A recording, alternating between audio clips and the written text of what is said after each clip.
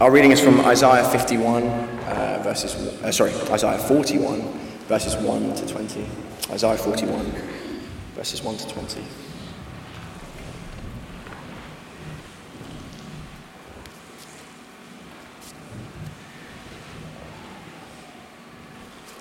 Be silent before me, you islands. Let the nations renew their strength. Let them come forward and speak. Let us meet together at the place of judgment. Who has stirred up one from the east, calling him in righteousness to his service?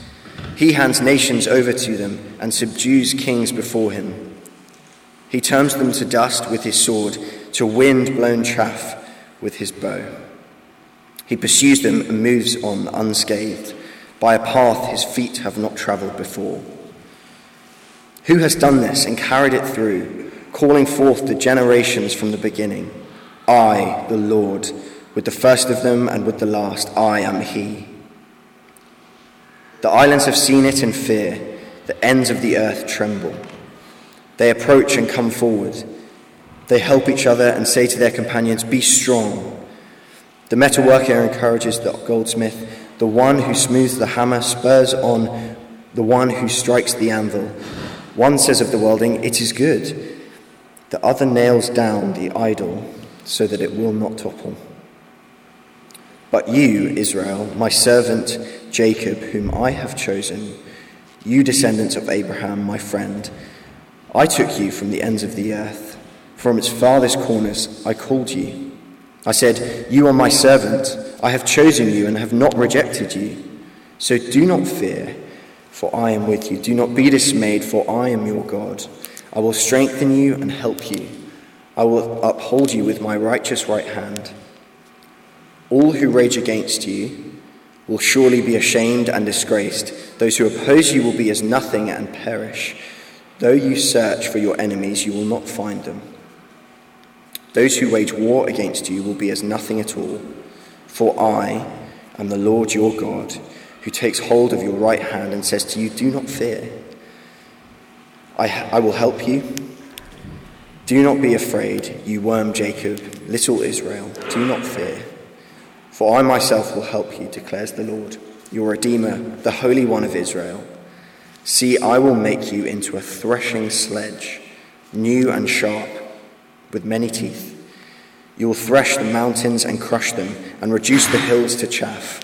You will winnow them, the wind will pick them up, and a gale will blow them away. But you will rejoice in the Lord, the glory in the Holy One of Israel. The poor and needy search for water, but there is none. Their tongues are parched with thirst, but I, the Lord, will answer them. I, the God of Israel, will not forsake them. I will make rivers flow on barren heights and springs within the valleys. I will turn the desert into pools of water and the parched ground into springs. I will put in the desert the cedar and the acacia, the myrtle and the olive. I will set junipers in the wasteland, the fir and the cypress together, so that people may see and know, may consider and understand that the hand of the Lord has done this, that the Holy One of Israel has created it.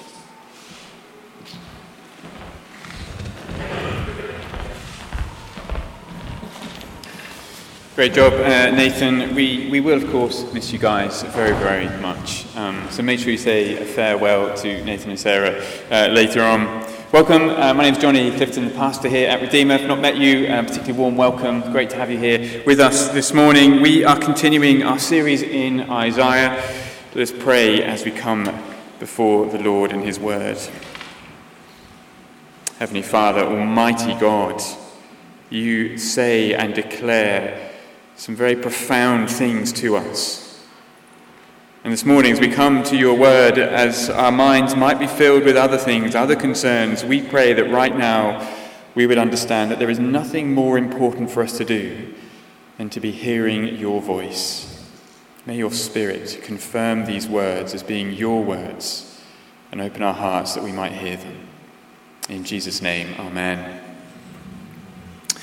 Back over the summer, it was kind of over the summer, just before the summer, I was reading a bit of light summer reading, a book called Scared to Death It's the kind of pleasant summer reading that I enjoy as I'm sitting by the beach. It was written a few years back, actually, maybe 5-10 years ago now, and it was looking at how we are prone to panic and fear. The thing with these chapters in Isaiah is that fear keeps coming up, and it's here again in these chapters. And in this book, the claim of the authors is that very often our fear and our panic on a national level is often irrational, makes no sense.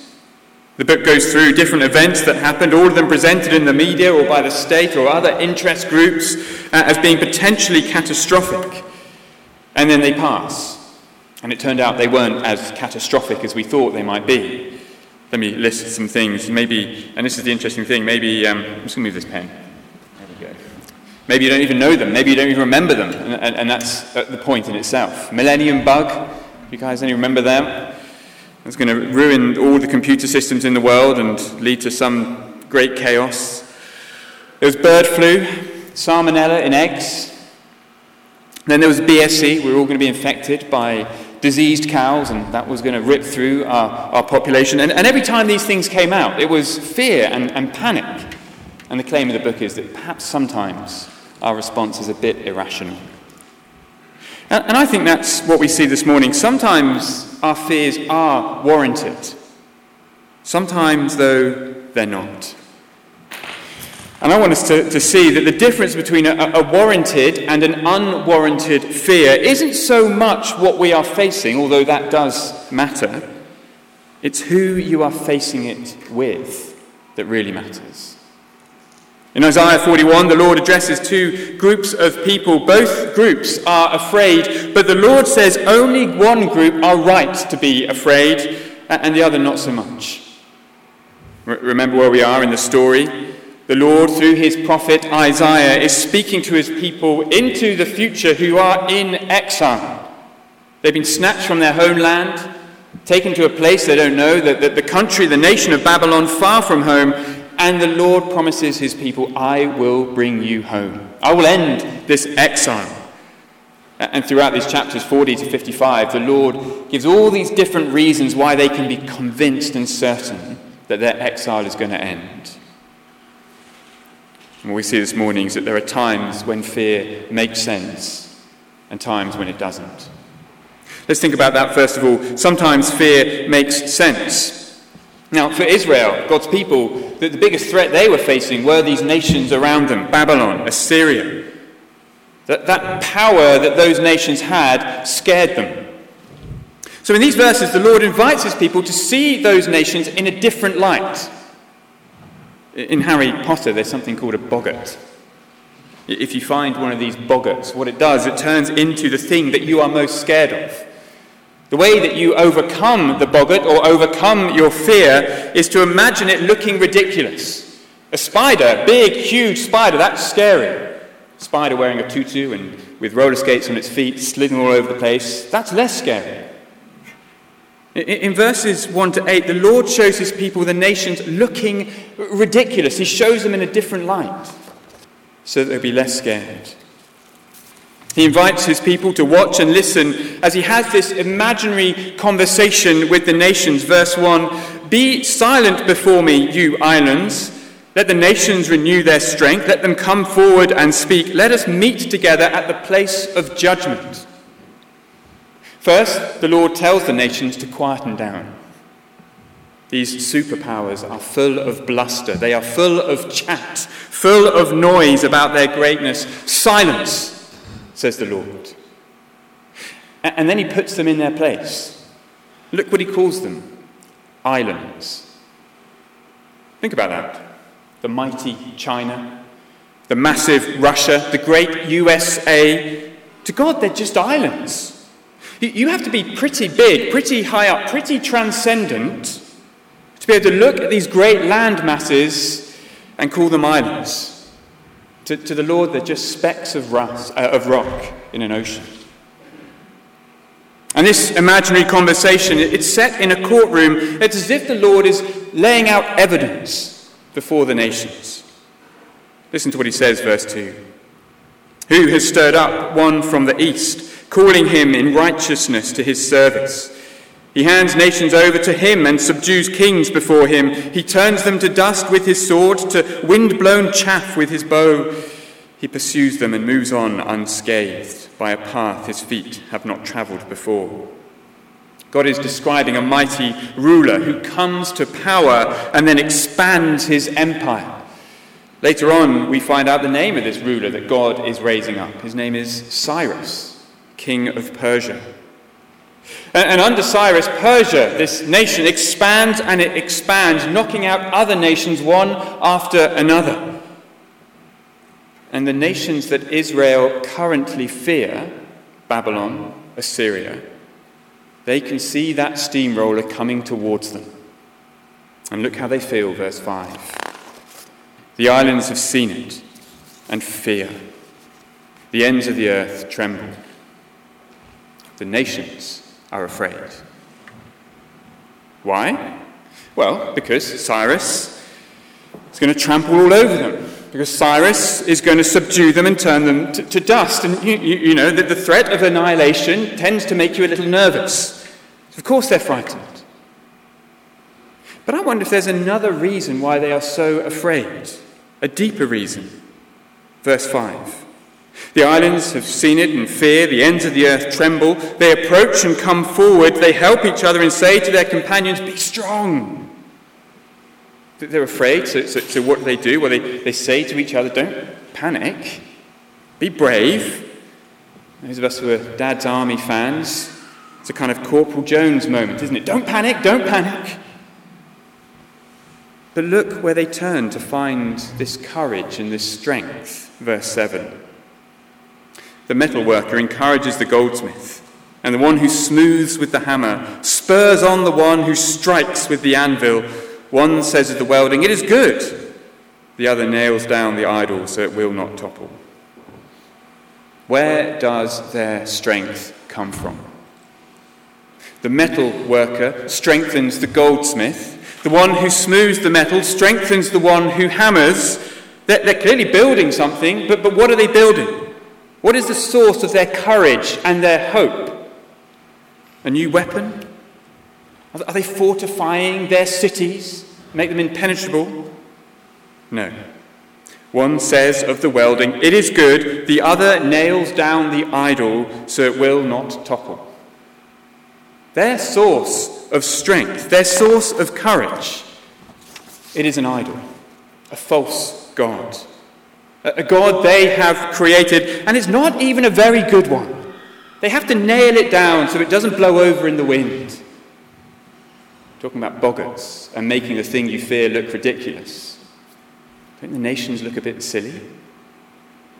No wonder deep down the nations are afraid. No wonder deep down they are trembling at the thought of Cyrus coming towards them, because the thing they are looking to for courage and strength is something that has to be nailed to the floor so that the wind does not blow it over. You see, this kind of fear makes sense. Whatever the crisis, whether it's war or economic turmoil or a pandemic or climate change, if your ultimate hope is in an idol and a false god, well then when those threats come, of course deep down you are going to be afraid. Maybe that explains why those around us, and probably even ourselves, are so prone to fear. Because deep down, we're trusting not in the one true God, but in false gods. When our nation faces a threat, where do we turn? What is our hope in? Money? We'll spend or borrow our way out of this problem. Money will save us. Or power? We'll use technology and science to invent our way out of this crisis, or we'll bomb our way out. Greater power will save us. Or self. We'll think and plan and scheme our way out of this disaster. We will save us. Think back to our national response to COVID. Where do we turn? We didn't turn to the one true God. There was no sense of humbly coming before God, of thinking that this might be some kind of opportunity to reflect on who we are as a nation and what we're about. No, as a nation we turned to our idols. We threw money at the crisis, we threw science at the crisis, and we trusted in ourselves. There was a moment during the pandemic when the then Health Secretary, Matt Hancock, looked to the future and he said on the screen, "We are the masters of our own fate." How terrifying is that? Money, power, self, they're our idols, aren't they? Now look, it's not that money and science and technology are bad. Of course they are not bad. We should absolutely praise the Lord for those gifts. But that's it, we don't, do we? We don't even acknowledge God. And when our final and our ultimate hope lies in those things and not in the Lord, then no wonder deep down we are still infected with fear. That kind of fear makes sense. Earlier I said the difference between fear that is warranted and fear that's unwarranted is not so much what you're facing, it's who you are facing it with. Face the mighty Cyrus, trusting in an idol that has to be nailed to the floor, and you're right to be afraid. Face COVID, trusting ultimately in money and self and power, and you're right to be afraid. There is a fear that makes sense. Maybe you're not a Christian here this morning. Who are you facing your fears with? There's an opportunity here to face your fears with the Lord. Just before we move on, though, we need to spot something else. Those crises, those disasters and threats, they're not random. You see, in this imaginary courtroom chat with the nations, the Lord asks some questions. Verse 2, who has stirred up the one from the east, Cyrus? Who has stirred up the one who subdues kings and turns them to dust with his sword? Verse 4, who has done this and carried it through? And the answer, verse 4, I, the Lord. With the first of them and with the last, I am he. Threats, disasters, crises, whether they're personal or national, they are not the random workings of history. It's the Lord who raised up Cyrus. I guess that means we have to say, doesn't it, that it was the Lord who allowed COVID to hit. It is the Lord who's given Putin his moment on the stage of history. And why? So that the nations would stop trusting in their idols. Stop trusting in money, power, and self, and start trusting him before it is too late. You see, what if this imaginary courtroom chat isn't actually imaginary? What if it is actually a picture of the future? A picture of the day when the Lord will bring all people into his courtroom and all people will face his judgment. If we don't trust in the Lord before that day, then it will end in tragedy for us. And so, according to the purposes of God, according to the ordaining and planning of God, disasters will come and go. Not that he is responsible for the sin and evil in this world, but according to his ordaining, strong powers will rise and fall. Nations will be invaded. Economies will fail, pandemics will spread. Why? In the hope that the nations would see the futility of their idols and turn to the living God before it is too late. But I just wonder, will our nation ever learn?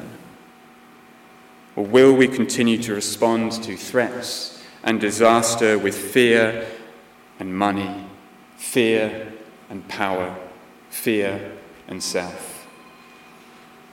When the next pandemic hits, what will it be? Science and fear.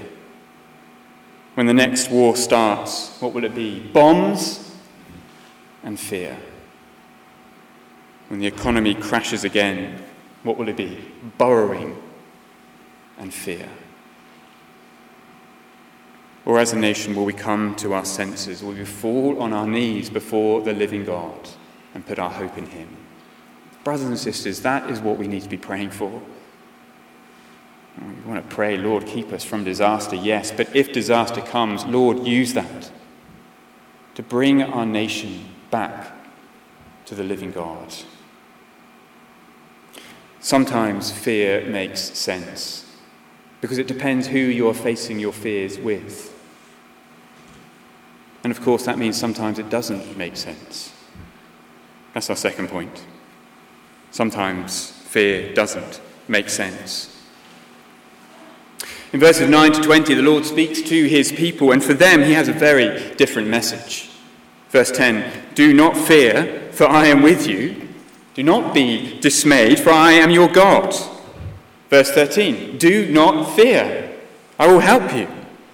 Verse 14, "Do not be afraid." The nations might fear, and they've good reasons to be afraid, but the Lord's people, well, not so much. And the Lord gives his people 3 reasons why they don't need to fear. I'm going to be up front with you. We're not going to get to the third one, so don't worry about that.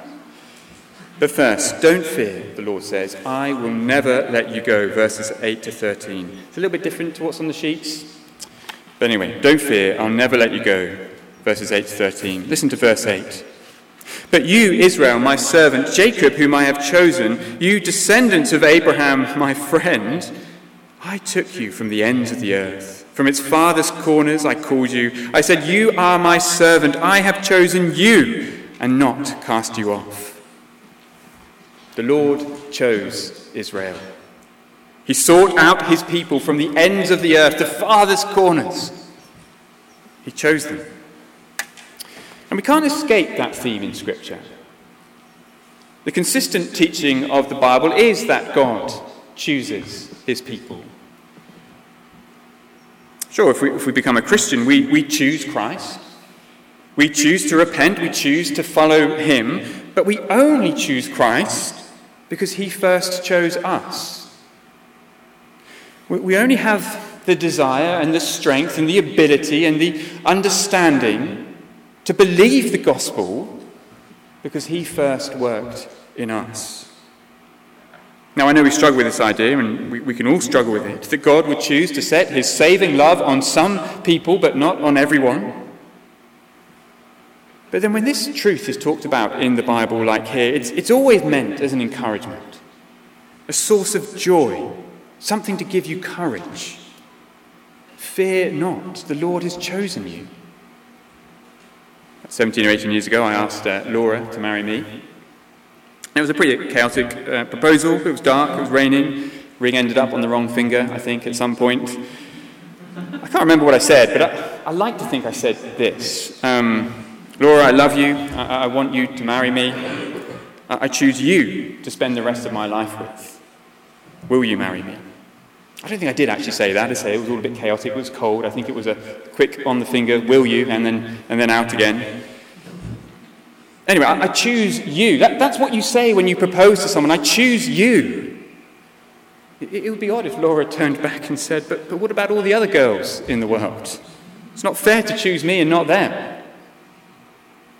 No, obviously, she was delighted. She didn't say that. And there were no other girls anyway. But do you know what I mean? It'd be an odd reaction, wouldn't it? The Lord chose me and you, and it's an odd reaction to say, but what about others? First, what a joy. What a delight. He chose us not because we are worthy, not because we are better, but simply because he wanted to set his love upon us. And it is a beautiful and a precious thing. And look what that means.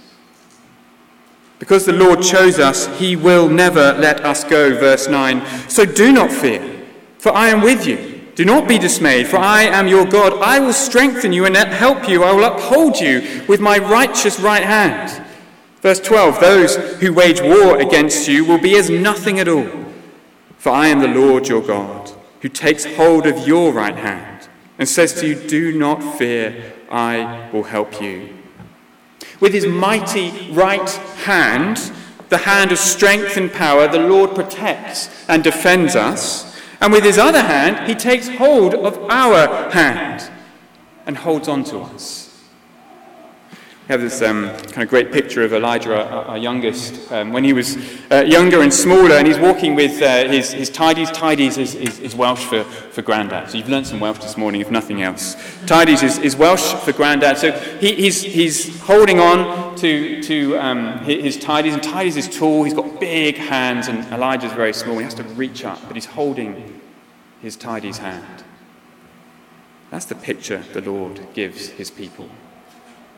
Do you remember when you were small? I don't know if this happened, but maybe you went into a crowded place with your parents, like maybe a train station or a sporting event, or maybe the Underground in London.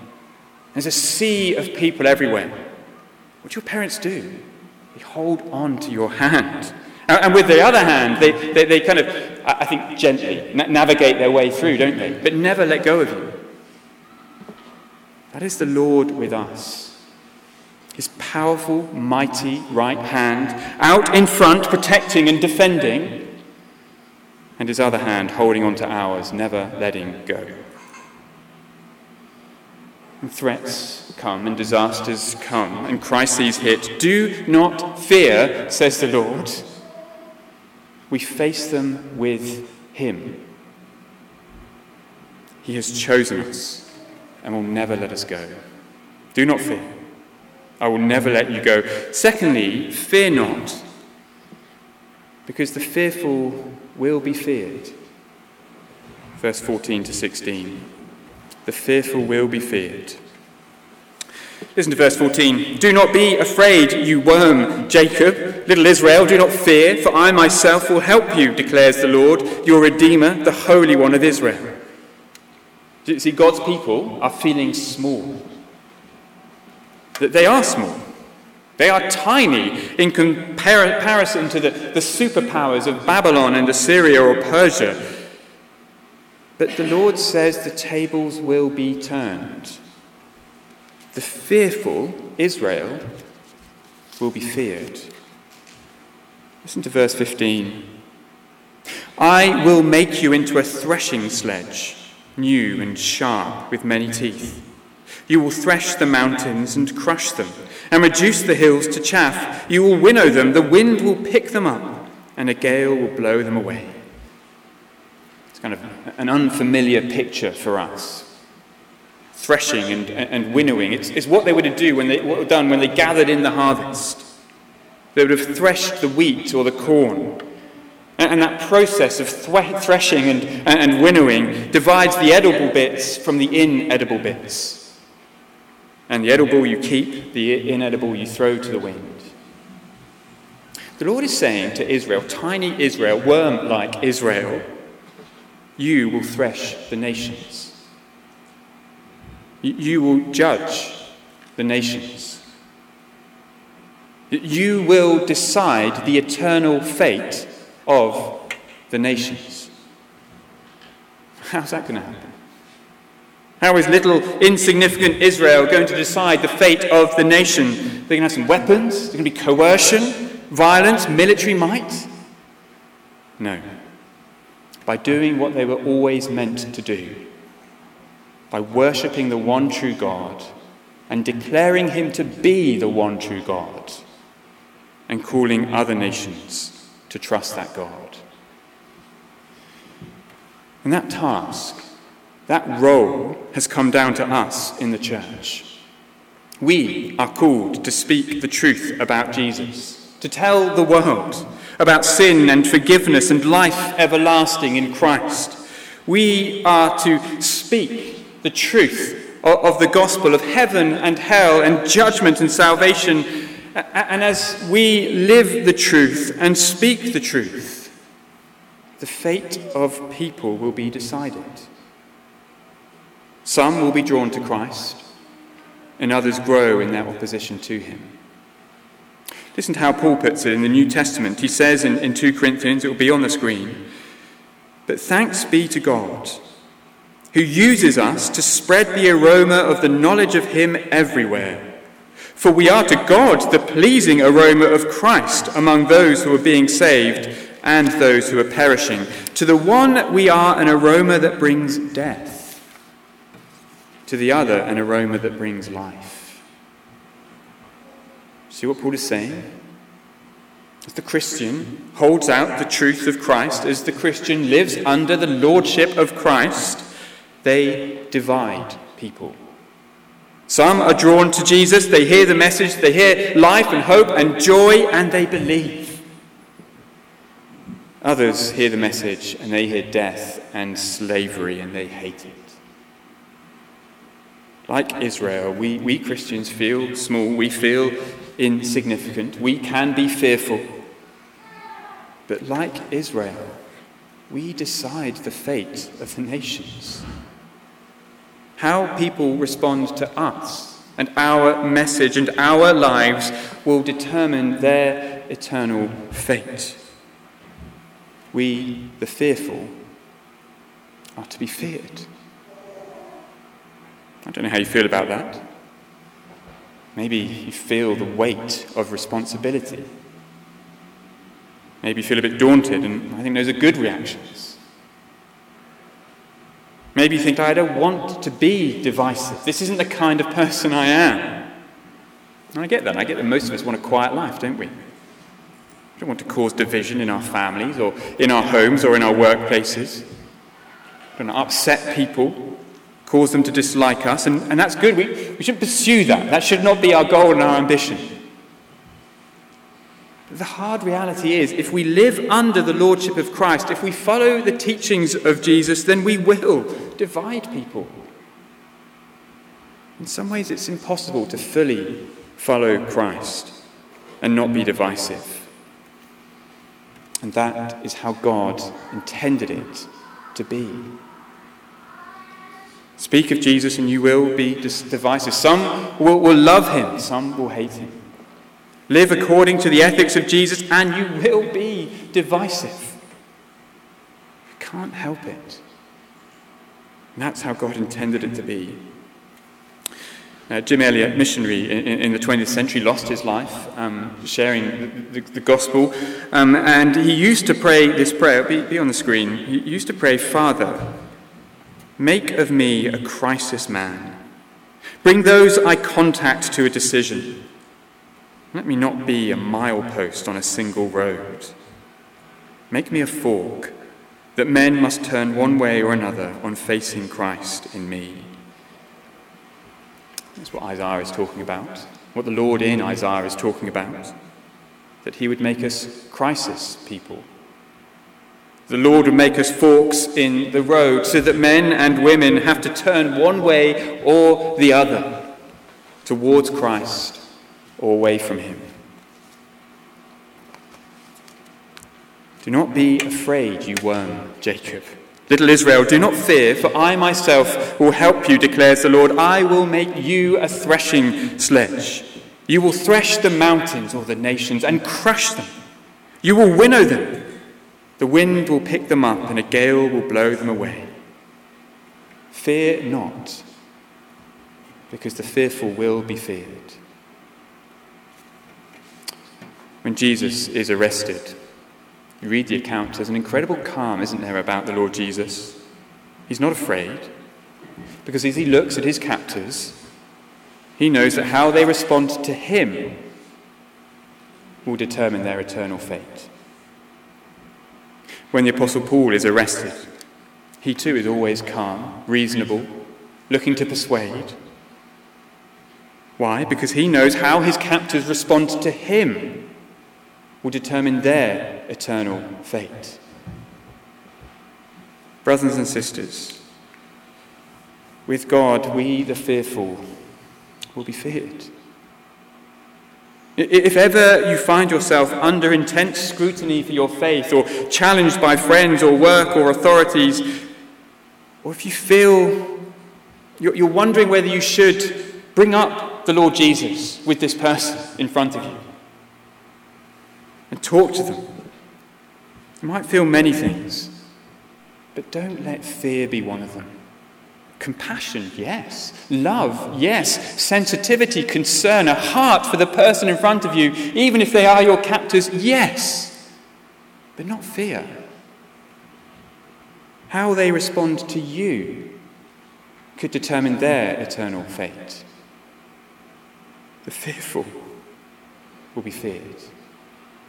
The eternal fate of those around us depends on their reaction to us and the gospel message we hold out. Sometimes fear makes sense. Depends who you are facing your fears with. But for the Christian, it doesn't make sense when we face those threats that we face, because we face them with the Lord God Almighty. And he says to us, fear not, I will never leave you. And fear not, because you who are currently fearful, you're the ones to be feared as you hold out the message of the Lord Jesus. Moment of quiet, I'm going to pray.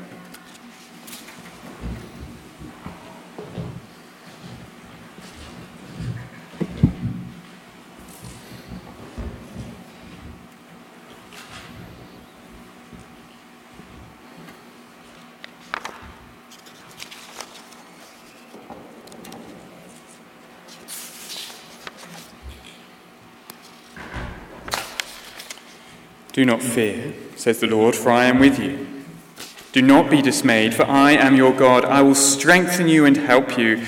I will uphold you with my righteous right hand. Heavenly Father, whatever the future is for us, may we learn that if we face it with you, we don't have to be afraid. Oh, that is such a hard thing. We pray that your Spirit would give us every reason and every understanding of you and every bit of courage to know that we face whatever we face with you holding our right hand and defending us with your mighty and powerful right hand. In Jesus' name, amen.